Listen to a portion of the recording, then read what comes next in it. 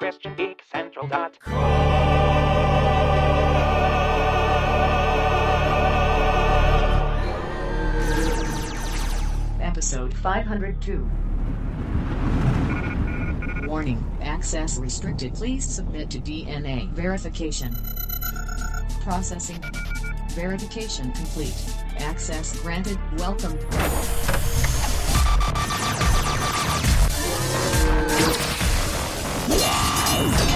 Hello and welcome to the Monitor Room of the Christian Geek Central podcast, a biblical examination and celebration of geekery and geek entertainment, as well as the official podcast of ChristianGeekCentral.com. I'm Peter Franson from Spirit Blade Productions, producing entertainment and resources to hopefully equip, encourage, and inspire Christian geeks like you and me to live increasingly for Christ, experiencing the life-giving freedom and purpose He has made us for.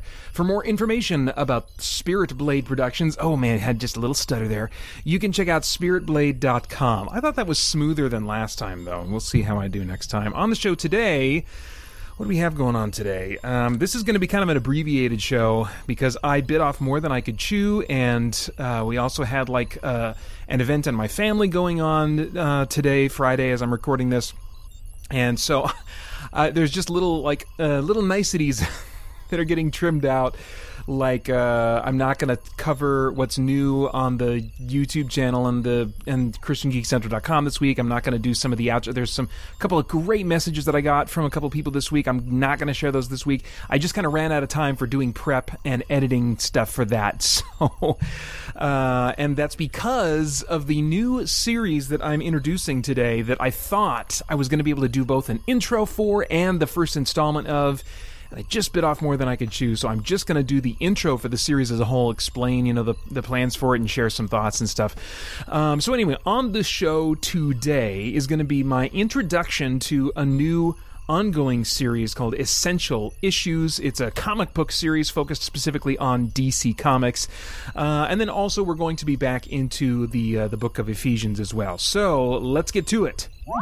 If I was about to forget every comic story I'd ever read, but could first record a message for myself just before the mind wipe, this would be the result. You're a wonderful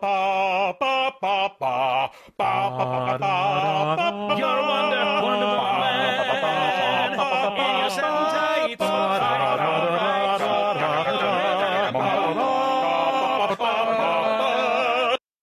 Condor Man, da-da-da-ba-da-ba-ba-ba. Hey, I'm Peter Franson from ChristianGeekCentral.com and Spirit Blade Productions. Welcome to Essential Issues, where I talk about my favorite DC comics of the past that are still affordably available today, blabbing about why they're special to me and what, if anything, they have to say about the essential issues of real life. Now, warning, this series will freely contain spoilers, though not in this episode, but even spoiled, I think that the stories that I'll be featuring in this series are still well worth reading.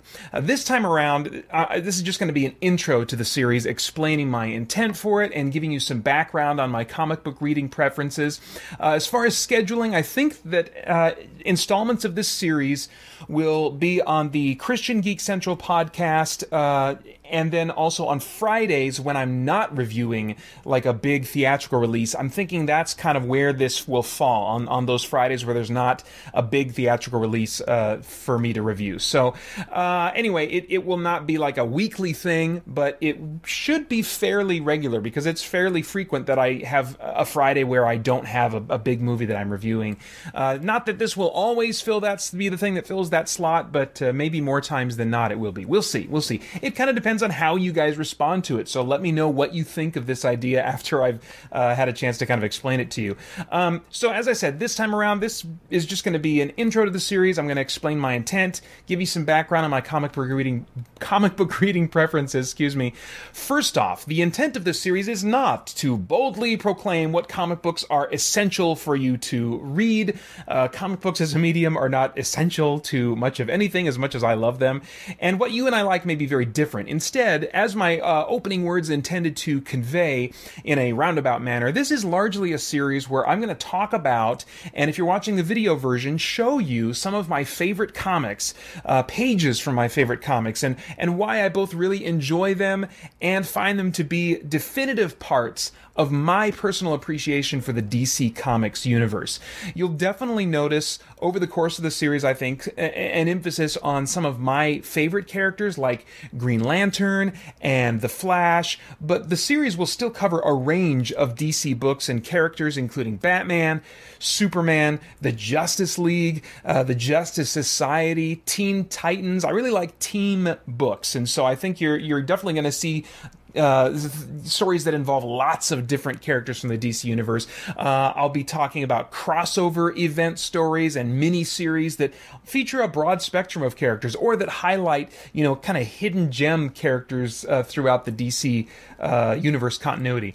On the off chance that your tastes are closely aligned with mine, I will also, over the course of this series, be talking about DC Comics I love in the order I would actually recommend reading them if you want to gain familiarity and appreciation for the DC Comics universe in the same way I would want to if I could do it all over again.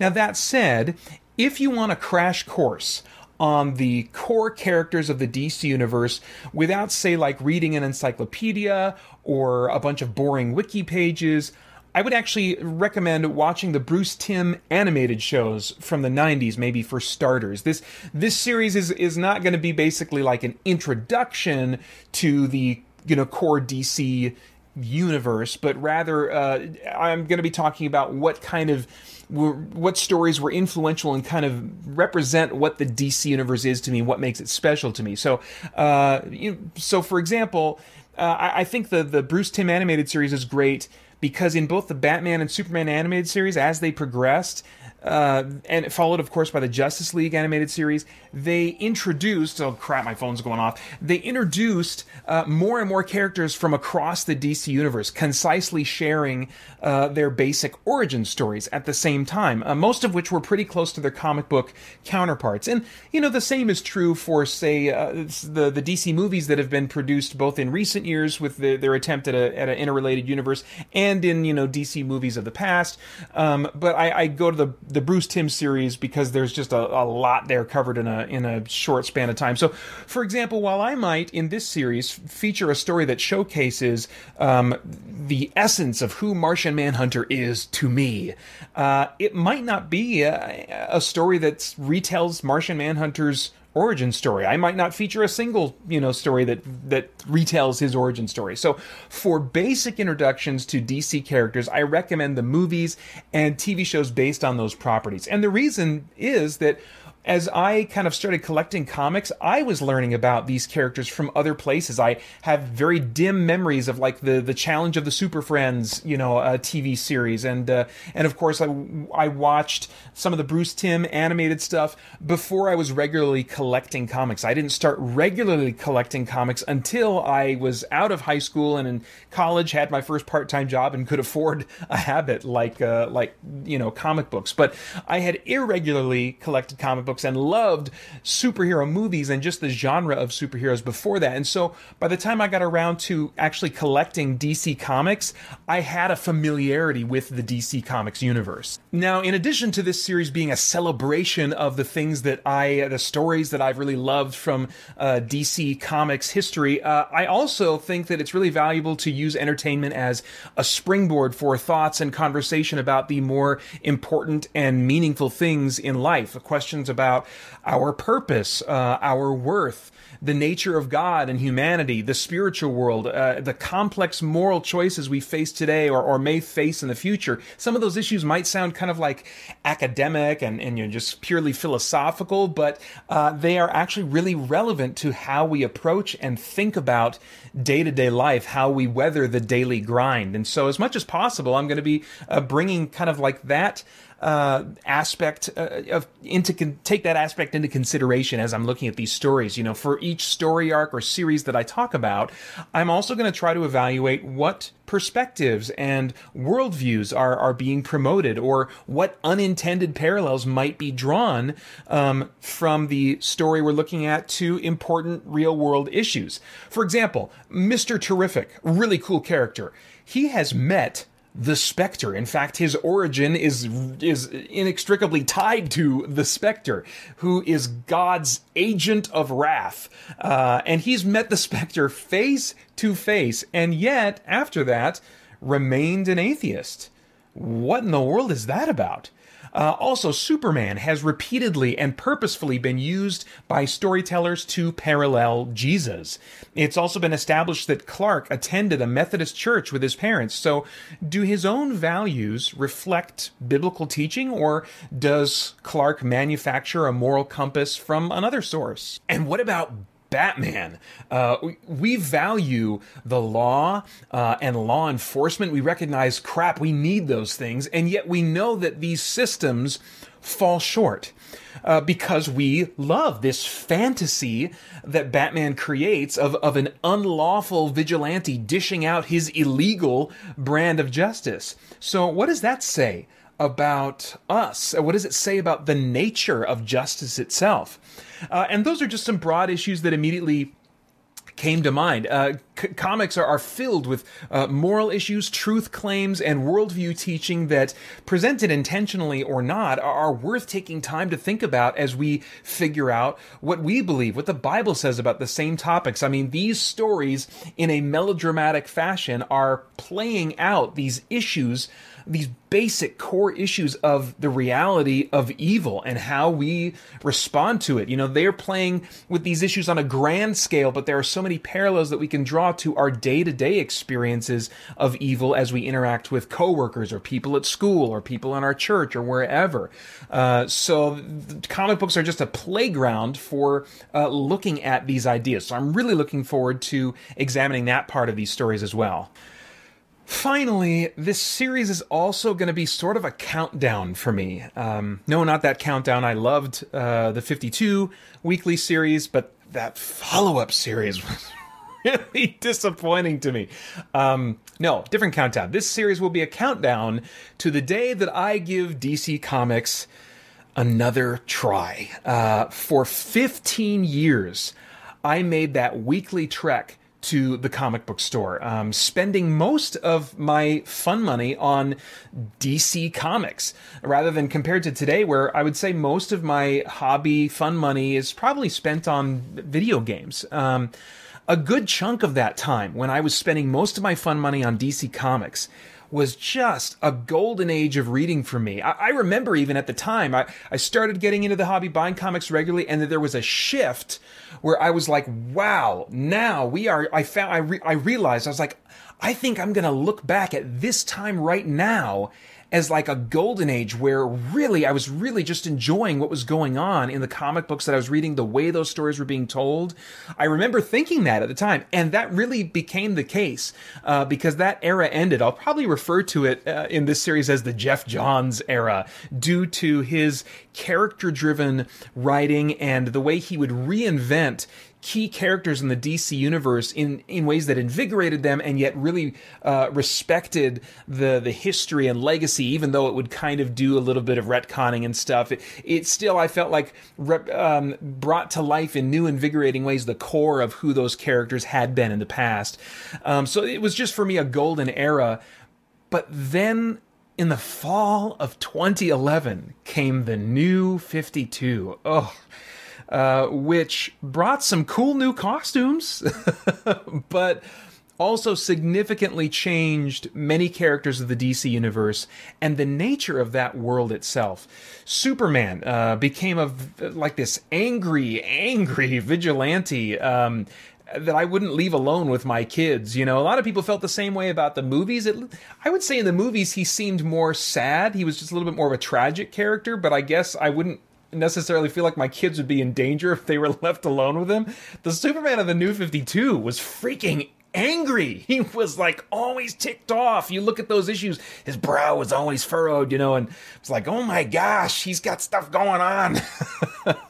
And Batman, ironically and shockingly, became kind of like this smiling family man, at least in those early issues of the New 52. I didn't follow him much after that. And then also you had these established, experienced heroes that were all de-aged to become 20-something rookies making immature choices. And then the elders, the Justice Society, these elder heroes that even heroes like Superman admired and looked up to for inspiration, they were gone, booted away, and became parallel universe 20-somethings.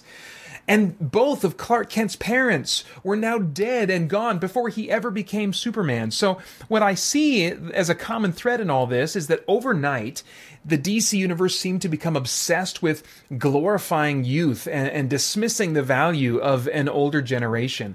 At the same time, in response to what may or may not have been a loud minority, I don't honestly know, DC began changing characters and telling stories with an aim of what really looked like to me just checking demographic boxes. In what felt like an almost paint-by-the-numbers fashion, sexual and ethnic minorities were injected into comics, often by changing the origin stories of long-standing DC characters.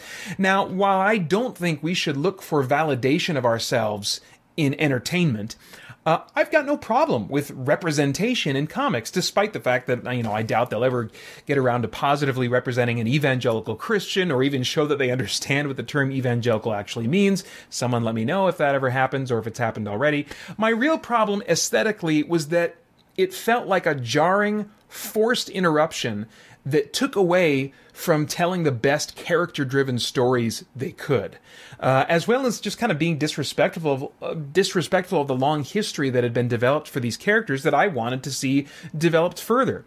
In 2016, the DC Rebirth event seemed to suggest that they would be bringing back some or eventually all of the continuity of the pre-New 52 DC universe. In a big splash page in which Barry Allen welcomed back Wally West, it felt like a symbolic apology to fans as Barry told Wally, "How could I ever forget you?" And yet it has been slow going after that to see how the old continuity will be worked back in. I've been kind of keeping tabs, not by reading the stories, but just kind of hearing about some of the major goings on and stuff. Rather than a clean crossover miniseries that would have concisely explained the new status quo that they're planning on, making the DC universe to be, the end of that single issue Rebirth story presented me with a massive list of comic series it was suggested I read in order to find out what happens to the DC universe next. And my thought was, no, thank you, DC. I gave you money every week for 15 years. You took that and destroyed what I loved about your work. So why don't you go ahead and get your crap sorted out and then give me a call when you've decided what you want to do with your universe. Now, reportedly, the currently running Doomsday Clock story will usher in whatever this new age is going to be. After I do some investigation to find out what stories are really vital to read to understand the DC Rebirth changes, or in the stuff leading up to Doomsday Clock, I do plan to pick up those stories that are actually vital to the continuity, along with Doomsday Clock in trade paperback, maybe even waiting for cheap used prices. I'm in no hurry here, guys. And then from there, I will decide if DC has published anything essential for my tastes since launching the New 52. Right now, I'm not sure I have reason to think that they have. We'll see. In the meantime, I'm using this series as an excuse to go back, refresh my memory on the comic book universe that I once loved, and ramp up to giving this new status quo, whatever it's going to be, a try. And we'll just see what happens from there. In 2 weeks, we'll take a look at my first Essential Issues story, a series that's foundational to the DC Universe, and so I recommend reading it at some point, at least to myself, as is the premise for this series. And yet, in many ways, yikes. In many ways, I do not recommend reading it, and for that reason, it's going to be a very unique entry in this Essential Issues series. I'm talking about the game industry, the industry, game changer that spans multiple realities, and that's Crisis on Infinite Earths. Yeah, stay tuned for that. I was planning on talking about it today. This thing is a beast, as I discovered going back to it and reading it again. So I didn't have time to get to it this week, but stay tuned in 2 weeks for that, when I talk about my very mixed feelings these days about what is still, I think, an essential story, and that is Crisis on Infinite Earths. So stay tuned for that. The truth will set you free. Truth is that which corresponds to fact or reality. To assert that truth is not absolute is a self-defeating proposition. Now, lots of things are possible, but our beliefs should reflect the best explanation of the available evidence. I'm no expert, but the information is out there. You'd be amazed what you can learn if you spend some time in search of truth. The truth will set you free. Right now I'm going to try to examine the Bible and dissect some of the churchy language that we can often take for granted, digging into history and languages as I'm able to try and get at the heart of the text so we can hopefully see and apply some of what God has for us in these words today. Now, I'm not formally trained in Scripture. I'm just a guy using resources and a questioning mind to try and get at the truth. That's something that we can all do, so I hope you'll do that with me. We're continuing our journey through the book of Ephesians, and we've arrived at what I'm calling part 2 of the topic, Fighting Our True Enemies, as we look at Ephesians chapter 6, verses 13 through 15. In the ESV, that reads, "Therefore take up the whole armor of God, that you may be able to withstand in the evil day, and having done all, to stand firm. Stand therefore, having fastened on the belt of truth, and having put on the breastplate of righteousness, and as shoes for your feet, having put on the readiness given by the gospel of peace." In verses 10 through 12 of chapter 6, we learn that our truest enemies in this life are not people, but Satan and his demonic allies, who primarily work to derail us from being aligned with God's purposes. These enemies primarily attack in non-physical ways. In other words, while they may use physical methods, like people or circumstances that affect us physically, the final aim is to affect us non-physically, separating our hearts and minds from God. So the Holy Spirit, through Paul, instructs us to prepare for combat on this non-physical battlefield. We may not be able to change our physical circumstances, but we learn here the keys to having victory in a way that prevents our circumstances from driving us to despair, bitterness, or sin. Using the metaphor of a soldier's equipment, Paul identifies the tactics we need to deploy in order to resist and push back against the efforts of our true enemy. Verse 13 again says, "Therefore take up the whole armor of God, that you may be able to withstand in the evil day, and having done all, to stand firm." The spiritual equipment that Paul is about to lay out for us is intended to be used as a whole. Therefore, take up the whole armor of God, it says. It will enable us to stand firm if we use it collectively as a complete set.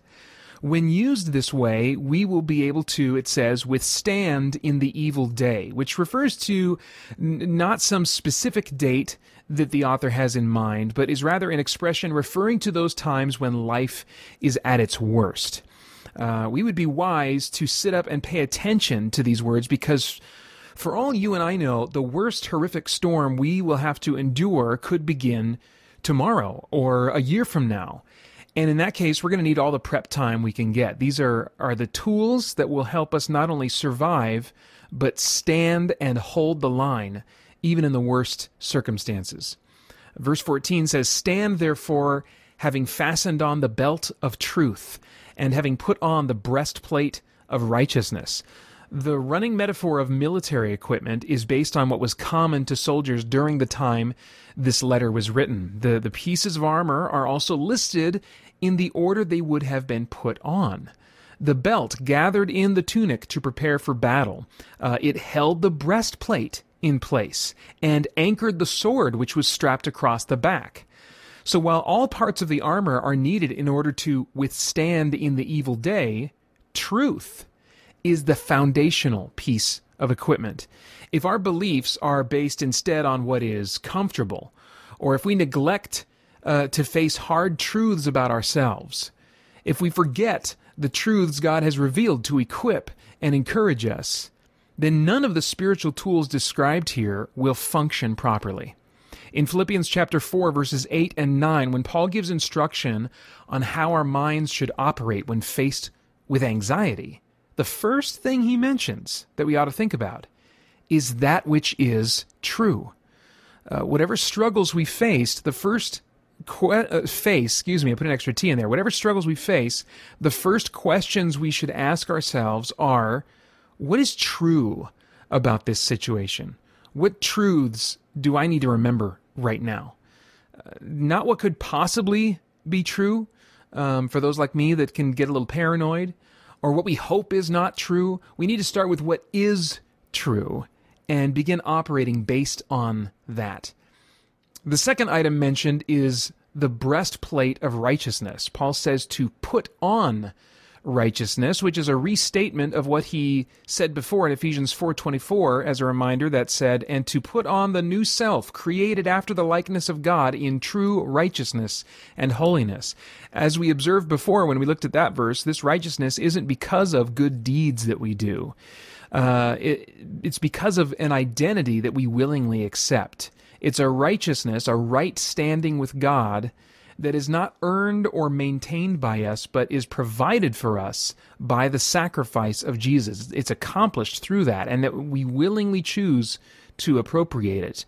Look at Philippians 1:11 and Philippians 3:9 for more on that. In battle with spiritual enemies and trials, we are to recognize that Christ is the source of our blameless status before God. We're to recognize that and then live with that understanding in mind. Verse 15 says, and as shoes for your feet, having put on the readiness given by the gospel of peace. Now there's some question about the intended meaning of this Greek expression, which more literally translates as having shod yourselves as to the feet in readiness of the gospel of peace. So is this a readiness to go and share the gospel, or a foundational readiness for spiritual battle that the gospel provides? The second interpretation fits the context better, and both the original NIV and the ESV translate it in a way that leans in that direction. There are many ways that Satan and his allies would like to derail us from our purpose. Among them are guilt and shame, or creating the illusion that God is angry with us. But the gospel, the good news, that's what that word means, of what Jesus did is that believers have peace with God. They are not under any wrath or condemnation from Him. He has no bone to pick or vendetta to carry out with us. No matter what is going on in our lives, it is not an indication that we are on God's bad side. We are on good terms with God as believers in Jesus, the best terms possible. And remembering that is vital for facing spiritual battles. Okay, so what's in all this for geeks? Well, I'd originally hoped to get through verse 18 this week and then share the following thoughts as a summary of our look at these verses on facing battles in life, but I'll go ahead and still share these thoughts that I had intended as a summary after verse 18. I'll share those thoughts now, and then we'll look at verses 16 through 18, probably not next week. I don't think that's on the schedule's going to allow for that, but when we come back to Ephesians, we'll look at 16 through 18, and after that I might just revisit some of these summary thoughts maybe in a different way. Anyways, I look at this passage, I think, these virtues and practices, these sound like good things. They are good things, but how do I do that? What does that look like to live this way, to appropriate this armor and in the daily grind, use it in a way that actually has an effect on our life? It's one thing to read it and affirm it as true, but how do we embrace truth, righteousness, a readiness from the gospel of peace? How do we embrace faith and salvation and the Word of God in a way that actually makes a difference in our lives? Any one of those things needs some serious unpacking in order to understand how to live it out and experience spiritual power in our day-to-day grind. If we look back a little bit to some of the broader context of this letter, we are reminded that everything Paul and the Holy Spirit teach in this book assumes that we are growing, serving, and learning in the context of a local church community. I'm sorry if I sound like a broken record on this, but the Holy Spirit just doesn't seem to be willing to let go of that idea. And I think that we as geeks are often all too quick to let go of the idea that we ought to be engaged in a physical local church, at a geographical location, hanging out and being in submission under other believers, That's where we learn what these alien-sounding lifestyles and perspectives look like on the ground level. We learn it by living on the ground level with other intentional Bible-prioritizing Christians and choosing to submit to the instruction of those more spiritually mature than we are. Not only that, but in the local church, we can hear real stories from people we know personally who have endured horrible situations and had hope through that, or have, discovered amazing spiritual power in the midst of those circumstances. I want to read part of a transcript from an episode of the Reasonable Faith podcast featuring Christian philosopher and apologist Dr. William Lane Craig. I've talked about him a number of times. You can find the episode that I'm reading from at reasonablefaith.org by going there and searching for Problem of Evil Part 5. In this episode, Dr. Craig is talking about the importance of having an eternal perspective. That's a phrase I've used before on this podcast. Having an eternal perspective as we think about the problem of evil and suffering that everyone faces to varying degrees. He says, this is not just hypothetical. I had a colleague, Tom Schmidt, with whom I taught at Westmont College, who had the habit of visiting convalescent and nursing homes in the Santa Barbara area as a ministry to those who were shut in there. He told a story about a woman he met there once named Mabel, who was blind, who was nearly deaf, whose face was being eaten away by cancer, so that her one eye had dropped on her face. Her mouth was distorted so that she constantly drooled out of one corner of her mouth. This woman was horribly disfigured. She had been there, bedridden, unable to move, for 25 years. As Tom got to know her, he discovered that despite her external deformity, she had a very clear mind, very cogent, clear thinker. And he discovered that this woman was a Christian, that she believed in Christ and had a positive and joyous outlook on life. One day as Tom was preparing for final exams, there were so many things cluttering his mind, he just couldn't keep them all straight. He had so many things to think about, and it occurred to him, he said, I wonder what Mabel thinks about, lying there in bed, blind, unable to talk to anyone. What does she think about? And he went to ask her, and he asked, Mabel, what do you think about while you lie here? And she said, I think about my Jesus. And Tom thought, well, what does she mean? He said, I find it difficult to think about Jesus for even 1 minute. And he said, Mabel, what do you think about Jesus? And she said, I think about how good he has been to me. I'm one of those old-fashioned types. My life has mainly been good, and I'm basically satisfied with my life. And Tom said she began to sing an old hymn about how when I am sad, I go to Jesus, and he makes me glad. He is my friend. And Tom said it stunned him. He said, this isn't fiction. This really happened. There really was a person who lived like this. For 25 years, bedridden, unable to move, hardly able to speak to anyone, blind, and she lay there and sang hymns and thought about Christ and how good he is to her because she knew that knowing Christ was an incomparable good, better than anything else. Tom said that what hit him at that moment was that Mabel had something that a lot of us don't have very much of. She had power.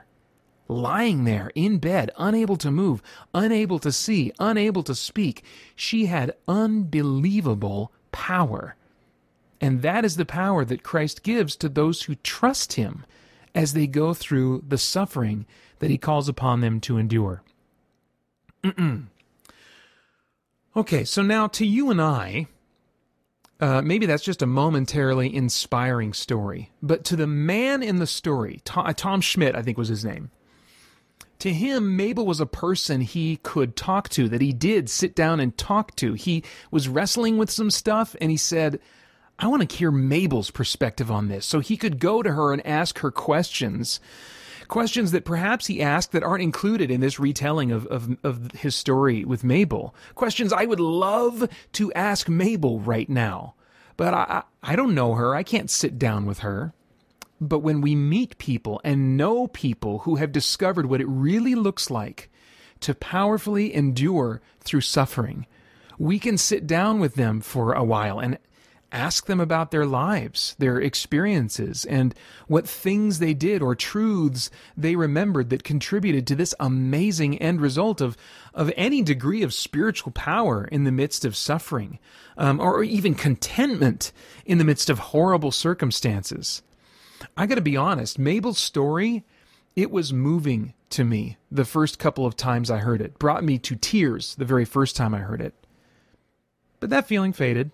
To me now, Mabel is just an inspiring story on the internet, like some faraway legend that, that happens to other people, it doesn't happen to me, Her story might not do a thing for me if my life turns to crap and hits the fan. But there are people in some of our churches, or that we can meet through our churches, that are like Mabel. And we can find them as we invest in relationships, open up ourselves and our needs to others, and discover in turn what they have been through and what they might have learned to enable some degree of victory in spite of the worst kinds of circumstances.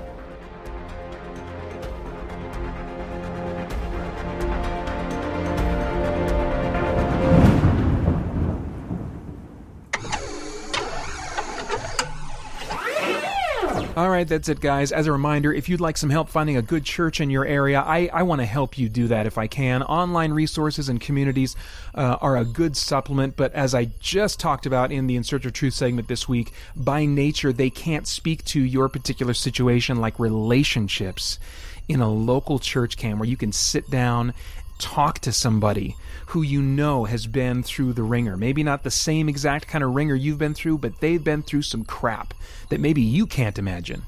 The context for almost everything in the New Testament assumes that we are serving and building purposeful relationships in a local church. So whether you're in a church that lacks Bible-based intentionality or you're not attending any church at all, if I can help you get connected to an authentic, Bible-oriented church, I want to do that. I've already had somebody take me up on this, and it was a wonderful experience, wonderful opportunity I was so happy to help them with. You can email me at paeter@spiritblade.com, and we can try to look at some websites of churches in your area together. All right, that's it, guys. Stay tuned for DS9 Shawarma after the credits, or jump back to episode 400 if you want to start from the beginning. As a reminder, you can find episodes 0 through 500 of this podcast archived as the Spirit Blade Underground podcast at spiritblade.com. Thanks for your patience with this, what feels to me as I'm recording it, a very thrown together, abbreviated version of the podcast. Next week, if God allows it, I will have what I said last week. I was going to have, I don't know why I said I was going to talk about God of War this week. It's just coming out today, and I was not planning on renting it and then, playing it throughout the weekend, recording myself and, working through the weekend. I'm going to wait till Monday. So, God of War, my plan is to talk about God of War next week, and the movie Avengers of Infinity War. It is upon us. Can you believe it, guys? Holy crap. It's going to be a packed show next week, so there will not be an In Search of Truth segment, but I am thinking I'm going to try and get a speculative faith article in next week if I can. So anyway, that's the plan at the moment for next week. Till then, please consider supporting the work of Christian Geek Central and Spirit Blade Productions by purchasing an audio drama, leaving a donation, or becoming a Spirit Blade insider. You can get more information from our About page at spiritblade.com. Thank you guys very much for making time for this show. I hope you each have a great week, and that you'll join me next time here on the... I almost said Spirit. Dang it. Next time here on the, the Christian Geek Central podcast, as we continue to geek out and seek the truth. We should have some kind of a thing. I should come up with some kind of a punishment that I get, that you guys can call me on every time I mislabel this podcast with the old name. The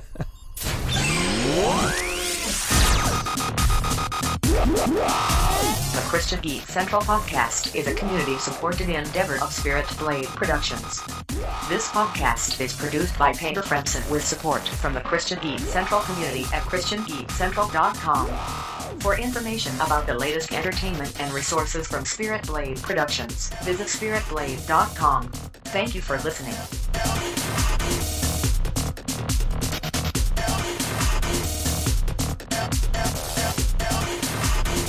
Something's coming through the wormhole. The Dominion has endured for 2,000 years and will continue to endure long after the Federation has crumbled into dust. No!